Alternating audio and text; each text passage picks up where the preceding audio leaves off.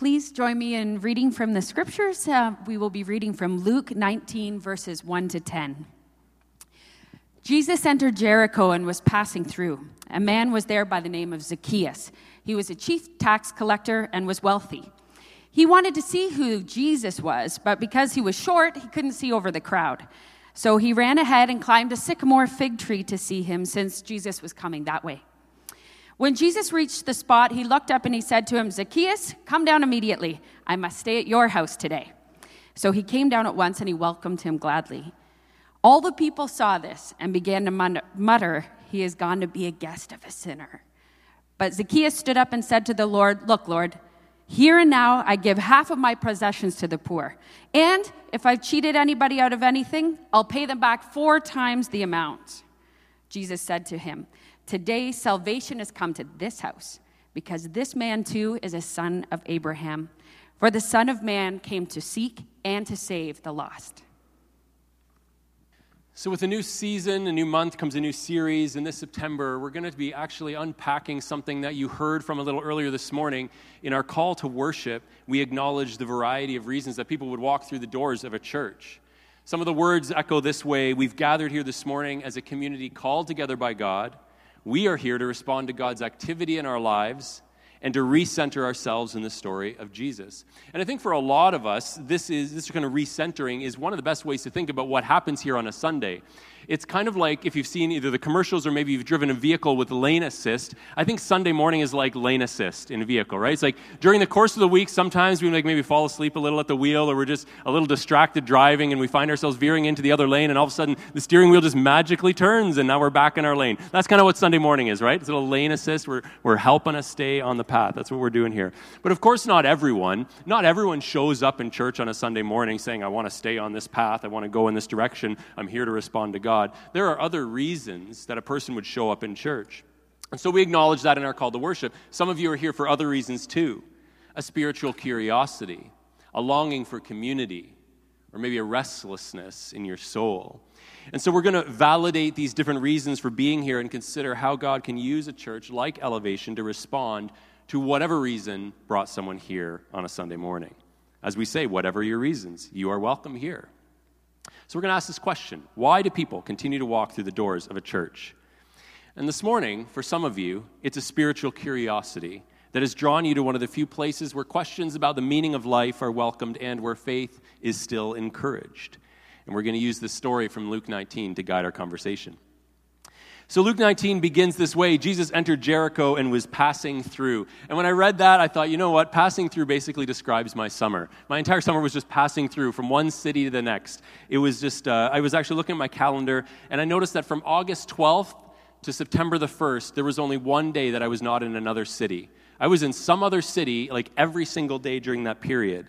I went as far west as Calgary, as far south as Williamsport, Pennsylvania, as far east as Cooperstown, New York, and as far north, in Ontario at least, as the Muskokas. And I felt a little like Johnny Cash said to the trucker who picked him up on the Winnemucca Road: "I've traveled every road in this here land." That's what I feel like. But as sick as I am of driving, I kind of wonder if Jesus ever got sick of walking, because he did a lot of walking. A lot of walking. Back in the spring, we did this series where we were talking about Jesus, his long walk toward Jerusalem. And we talked about how in Luke chapter 9, Jesus resolutely set out for Jerusalem. And here we are in chapter 19, 10 chapters later, he's still walking. And as he walks through Jericho, we meet a man there by the name of Zacchaeus. He was a chief tax collector, and he was wealthy. Now, aside from the new stickers that you'll see on gas pumps, we rarely think about money, where our money goes when we pay taxes, right? And it's never a person who takes our money. If I was to say, "Who is your tax collector?" you'd be like, "What are you talking about?" Right? See, over the years, people have learned that it's not a good idea to actually go up and ask someone and demand them for money. So instead, like, our tax collectors are all anonymous. We don't know their names. We don't know what they do. And they don't even take our physical money. They just take digits out of our bank account, right? Like, someone figured this out. But for Zacchaeus, he was a tax collector. This was his job, to go up to people and say, "You need to give me this much money." Now, his occupation didn't carry a salary. No one paid him for this job. In fact, what he did is he determined how much he would take from the people that he was collecting taxes for. So the occupying people, they said, "Okay, you need to get this much from every person." So he would go up to them and he would tell the person, "This is how much you owe." And he'd give the occupying authorities what they needed, and then he would take the rest for himself. That's how Zacchaeus became not only a tax collector, but a wealthy tax collector. And so verse 3, we learn that he wanted to see who Jesus was. But because he was short, he could not see over the crowd. There are so many little details in the story that I just love. One of them is the fact that it was a wealthy person who was looking for Jesus. Because I think sometimes, especially in a relatively affluent country, we have this idea that people who have material possessions, that people who are wealthy, that they don't need God. But I feel like this story is a reminder that that's not the case. That everyone has a search in this need. And that even people who have money, even people who've got it made materially, are still looking for God. We might think the same thing about education, that, well, maybe people who are really educated, maybe they're not searching for God. But people who are really educated do continue to search. The English writer Samuel Johnson once wrote that curiosity is one of the permanent and certain characteristics of a vigorous intellect. The person who is really trying to figure out what is this life all about is bound to be asking questions about spirituality. And so spiritual curiosity is not limited to one segment of the population. It's not just for the rich or the poor, or the educated or the uneducated, or the introverted or the extroverted, or the young or the old. It's not even just for the religious and not for the agnostic. It is for every person. Like most people in our own day, Zacchaeus had heard something about Jesus. Obviously, there was a reason he wanted to see him. He'd heard something about him, but he wanted to find out for himself. But there was a problem. What Zacchaeus had gained in wealth, well, he lacked in stature, and this got in the way of his seeing. There's a crowd going around, and he couldn't see Jesus, and so he had to do something about this. I want us to think about the different barriers that we face in our seeking, in our spiritual searching, right? We're going to talk about this in discussion, and if this is your first time at Elevation, this is just a heads up that what we do for the last 20, 25 minutes of our time together is we gather around tables in the gym and we discuss what I've kind of introduced here this morning. And so one of the questions is going to ask you to think about the different kinds of barriers that get in the way of people seeing Jesus. Now, you probably won't say someone's stature because that doesn't really matter today, but maybe it's an idea. Maybe it's an idea that someone has that gets in the way of them searching out spiritual answers. Or maybe it's an experience that a person has had in their life that gets in the way of spiritual searching. Or maybe it's even a person. Maybe it's a relationship with someone that continues to stand in the way of them seeking out God. So we're going to talk about those examples in our discussion time. In the pew in front of you, at least in some of you, we have scattered around here this morning this little brochure, and for those of you who are new, we'd encourage you to pick it up and take a read through it. You're welcome to take it home. But there's a little sleeve in it that says, we like to say that Elevation is a place for the spiritually curious. And if that's you, you'll fit right in. And that is our hope and our intention. We do think that as far as churches go, this is a great place to bring your spiritual questions and to find some answers and to journey with other people in the midst of your seeking. But I also have to acknowledge right out of the gate that despite our best efforts and our intentions, church itself can be a barrier for even the most spiritually curious people. I mean, first of all, you have to get up on a Sunday morning. I mean, that's a barrier, right? And then you got to show up in a place, and often you won't understand maybe what the lyrics mean. Melissa did a good job kind of explaining some of the difficult lyrics in one of our songs, and so you can feel maybe a little bit lost, or maybe you look around and you think, I don't know all these people, everyone seems to know everyone else, or maybe you just kind of feel out of place, and I hope that's not the case, but just want to acknowledge, just be honest, that church itself actually can be a barrier, and hopefully it's not a barrier that we can't overcome together. And you know what, this is true whether you walk in for the first time or you've been here for a decade. Because we talk about people who are spiritually curious. This isn't just for someone, I'm not just talking about someone who's never been to church before or someone who doesn't know anything about Jesus. I'm talking about those of us who've been following for decades, and there's still a curiosity. And church can actually still create barriers. Barriers like unwritten expectations, where we think that maybe we won't be accepted with the peers here. Or maybe that there are unwelcome questions. I have questions about God, or questions about faith, or questions about church, or questions about Jesus, but I can't ask them here. And I guess when we talk about being a place for the spiritually curious, I want to make it clear that that means everyone, regardless of how new you are to this or how long you've been journeying. So what do you do when something gets in the way of your spiritual curiosity? Well, Zacchaeus ran ahead and climbed a sycamore fig tree to see him, since Jesus was coming that way. If something is getting in the way of your searching, then do whatever it takes to overcome it. That's what you do. It might require effort. It might take time. It might even be embarrassing. I mean, when was the last time you climbed a tree? Some of our 13 and 14-year-olds here this morning, maybe you're like, this weekend. But I'm guessing a lot of people in this room probably haven't climbed a tree in a little while. I was actually thinking of preaching the sermon from the tree back there, but I don't know if those branches are quite... it wasn't that funny. Gosh, now you threw me off. That was supposed to elicit like a gentle laugh, not like a bellow. Anyways, whatever. So yeah, it might even be embarrassing. You might need to put yourself in an awkward situation in order to seek out what you're looking for. So Zacchaeus climbs a tree, which, might have been a difficult thing or an embarrassing thing for him. But if we rewind just like one chapter in Luke's gospel, we realize that actually just before entering Jericho, Jesus had affirmed the value of children. As was mentioned earlier, Dave mentioned that earlier during the dismissal. He had affirmed the value of children, and he had instructed his disciples to let the children come to him and actually to have a childlike faith themselves. So it's kind of interesting that like in chapter 18, Jesus is saying, you kind of got to be like children sometime. And then in chapter 19, we got a grown man climbing up a tree. It's actually really fascinating. Just as a slight aside, there are 6 episodes in Luke chapter 18. And if you take like the main figure from each of those 6 episodes, this is what you've come up with. You would come up with a persistent, childlike, wealthy tax collector grabbing Jesus' attention on the way to Jerusalem. 6 separate episodes that actually all describe Zacchaeus, who the story is all about in chapter 19. But there are some differences between the chapters too. At the end of chapter 18, it's a blind beggar who calls out, "Jesus, Son of David, have mercy on me." But in this case, in Luke 19, it's not Zacchaeus who calls out. Actually, it's Jesus.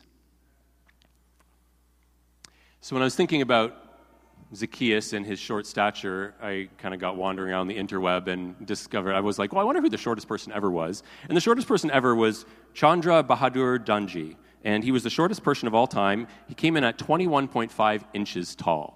Now, some of you who've had a baby and remember how long they were when they were born are like, that's like the length of my newborn child. So this guy was short.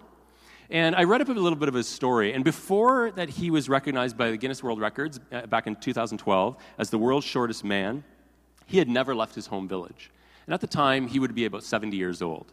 So he had never left his home village. And I was thinking about how initially his short stature may have been a barrier to him leaving that village, but it also ended up being his ticket out. This thing that was the barrier to him leaving that village ended up taking him all over the world because it was the fact that he was so short that got him seen by Guinness and therefore by people all over the world as he traveled around with them. Zacchaeus' stature prevented him from seeing Jesus over the crowds, but his spiritual curiosity drove him up the sycamore fig tree, which enabled him to be seen by Jesus. You see, sometimes the thing that seems to get in the way of a person's spiritual search ends up being the very thing that helps them find what they're looking for. We can't allow initial barriers to get in the way. I had to make a last-minute change to my sermon this morning to celebrate Bianca Andreescu's win yesterday at the U.S. Open. And I was thinking, like, imagine if she's on the tennis court for the first time and she loses and she's like, well, I tried to win the U.S. Open and I failed. And she put her racket down and that was it. No, she lost and she lost again and she lost again and she lost many times in her career. Many times since she started playing tennis. And now she's at this place. So what does she do now? She's won the U.S. Open. Is this it? Does she retire at age 19? She could, but something tells me she won't, right? Something tells me that the curiosity keeps going. Even after she got what she was after, she's going to keep going, right? Well, when Jesus reaches the spot, he looks up and he says to him, Zacchaeus, come down immediately. I must stay at your house today. So he came down at once and welcomed him gladly. Okay, first of all, who does this? Who invites themselves over to someone's house for dinner? Don't put your hand up because that would be even more embarrassing than climbing a tree as an adult. Who does this? And I know some of you are like, well, now I'm going to start doing this. And I'll just say, well, Jesus did it, right? So I'll just invite myself over to people. Nobody does this. But Jesus clearly cared more about Zacchaeus than he did about social etiquette. Many people in the crowd that day, they got to see Jesus, but they clearly weren't that interested in him. But he noticed the one who was. He noticed the one who was interested, and he didn't miss the opportunity. Now, sometimes in our seeking, things don't go the way that we would like them to go. And I think it's important for us to acknowledge the role that we, as followers of Jesus and as a church, sometimes play in that. My daughter competed nationally in her fast pitch championships in August, and we were traveling out to Calgary. And I have a friend there that I dropped a line. I said, hey, I'm going to be there. Let's connect. And he said, yeah, I'm flying out kind of that night, but I'll have time during the day. Give me a call in the morning. And so I gave him a call. I'm like, all right, so when are we going to connect today? And he said,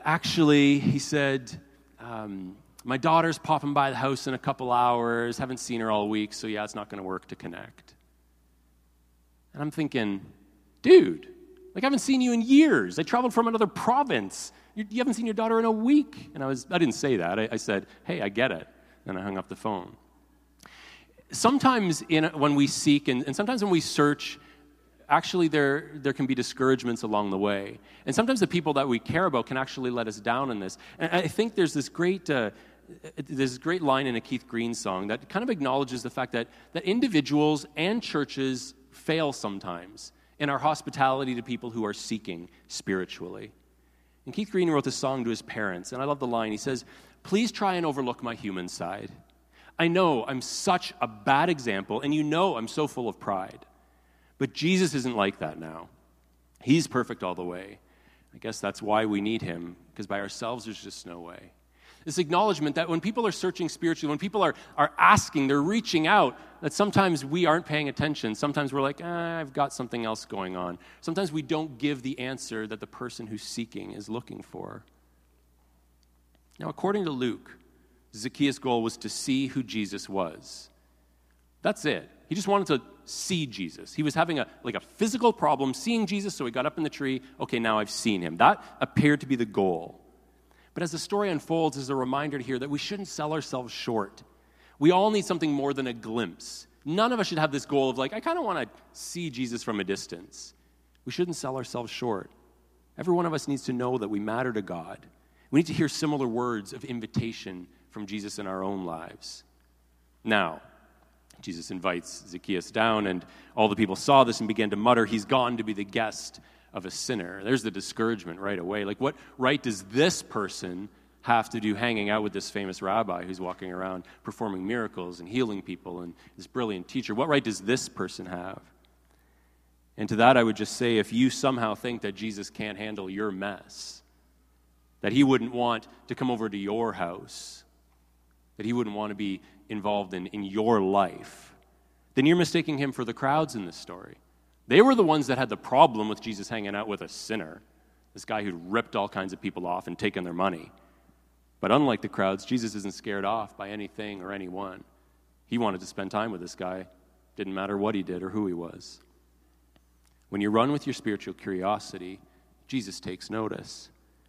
And so we're trying to be a church here where there's safety to ask questions, to express doubts, to articulate fears, to be messy, because we believe that that's when Jesus shows up with an invitation. One of the places I mentioned visiting this summer was Cooperstown, New York. Jude and I went on a road trip. Melissa and I have done this with our kids before in the summer before they hit high school. And so we went to the Baseball Hall of Fame. I did this with Owen a number of years ago. And so when Owen and I were down there, we discovered that there's this place you can go and there's a radar gun. So you can go and pitch in this machine and it will tell you how fast you throw. And so basically we went there and Jude and Owen had a little bit of a bet. And so they had this wager, because when Owen was down there, now he was 9 months younger than Jude was at the time, but he threw 70 miles an hour, and then he had this bet. He's just they had this $5 wager that if Jude threw under 70 miles an hour, then he had to pay Owen $5, and if he threw over, then Owen would pay him $5. So Jude stepped in there, and I'd just say he was a little nervous. He was like, oh, geez, haven't thrown in a couple of weeks. He's like, arm's a little stiff here. I'm just like, here come the excuses. You haven't even got in the building yet. But he stepped in and threw 76 and came home and got the prize money from his brother. It was awesome. It's one of these things where some things in life, it's actually really easy to satisfy your curiosity. He's like, how fast do I throw? Whoosh. Oh, there's the answer. Done. Search over. He doesn't need to continue searching. He found the answer, just like that. But spiritual curiosity doesn't work that way. It can't be satisfied so easily. As soon as you find one answer, it's like there's another question that immediately bubbles to the surface. And then you find out one thing, and all of a sudden there's another step immediately to be taken. It's not just a number to be learned. It's not just one-time experience.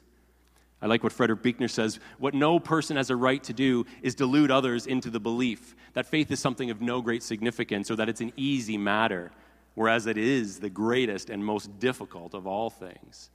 A life of faith is difficult. It's not just throw a ball, get a number, you're done. It's a lifetime of searching and seeking. Now, this chief tax collector's searching led him to Jesus, and his life was dramatically altered. The people in the crowds are complaining, how could Jesus hang out with the sinners? Zacchaeus stood up and said to the Lord, look, Lord, here and now, I give half my possessions to the poor. If I've cheated anybody out of anything, I will pay back 4 times the amount.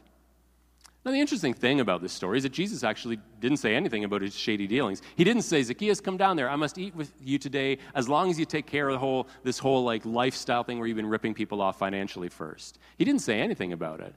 It was almost as though Zacchaeus' life was already primed for change, as if he already knew what he had to do next. And I wonder if that's the case for a lot of us who are seeking spiritually, that we actually kind of know what needs to happen next. And maybe it's an encounter with Jesus that's going to push us into that action. Now, here's an important piece of the story, I think. Curiosity shouldn't be left to run in circles. I said, yes, truly, that your curiosity is never really satisfied when it comes to faith. There are going to be more questions in that. But our curiosity, once a piece of it is satisfied, should be followed with some kind of action. An encounter with God is going to change our lives. It's going to impact the way we live. And then we continue, yes, seeking and asking questions. But there's constant change taking place. We can take meaningful steps forward in faith while remaining curious. I read a book a few years ago, and I jotted this passage down. It's a story of a bishop who was going through a rite of passage with some young students in his congregation. And he writes, in their faces, I could see how faith should always be. It fits them loosely now, I thought, leaving room for growth. It will not always feel so comfortable. I wanted to warn them of the stress that comes with progress, that they'll never wear the faith so easily again. The cruel paradox of faith. With each sacrament, there are new questions and fewer answers. Growth and curiosity, the elements of crisis. I think it's a beautiful passage because it acknowledges the truth that the more we grow in faith, the more questions come. But already, right at the beginning, this initial act of faith on Zacchaeus' part was enough to inspire Jesus to say, today salvation has come to this house, because this man too is a son of Abraham. For the Son of Man came to seek and to save the lost. Now, this encounter with Zacchaeus was not a one-off conversion story. It's not like this is the only time this kind of thing ever happened. It's part of a long line of similar encounters, some of which we read about in the Bible, and many countless encounters that have happened over the last 2,000 years since these pages were written. If we're serious, though, about being people who live by the pattern of Jesus, we ought to have the same motivation in our lives as Jesus had, to seek and to save, to seek out the seekers, to pay attention to the people who are trying to pay attention to the questions about what life is all about and what role does God have in any of this, if he does. Henry Nouwen encourages us that ministry means the ongoing attempt to put one's own search for God, with all of the moments of pain and joy, despair and hope, at the disposal of those who want to join this search but do not know how. And so for those of us who make up this Elevation community, this is a challenge for us. How can we make our own ongoing search, our own ongoing journey of faith, how can we put that at the disposal of people who maybe are just beginning the journey? How could your life become a place where Jesus can be found? Are you willing to call out to those who are searching, and like Jesus, invite yourself to join their journey? Not to wait around for them to ask you, to invite you in, but to say, I can tell you're searching. I'm going to invite myself over to your house for dinner. That's a challenge for us to think about this morning. I'm going to invite those who are serving communion to come forward, and I want us to think about this theme as we prepare to gather at the table this morning. What about you? What questions do you have? What answers are you waiting for? Are you hoping to get a glimpse of Jesus? Maybe for the first time, but maybe for the first time in a little while. Whether that little while is a week or a summer or a year or a decade. Are you hungry to get a glimpse of Jesus? I want us to think about the words that Jesus said. And I want us to hear them for ourselves this morning. He said, Zacchaeus, come down immediately. I must stay at your house today.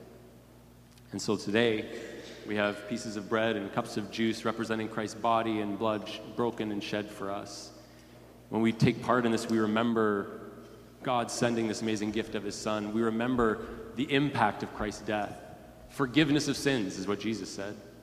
And so we remember that. I'm going to invite you to come and take, and you can share the elements right up here at the front and then head back to your seats later.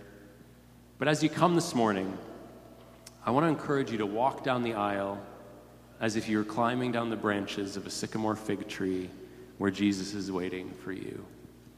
Come. We will sing out hallelujah, and we will cry out hallelujah. We will sing out hallelujah.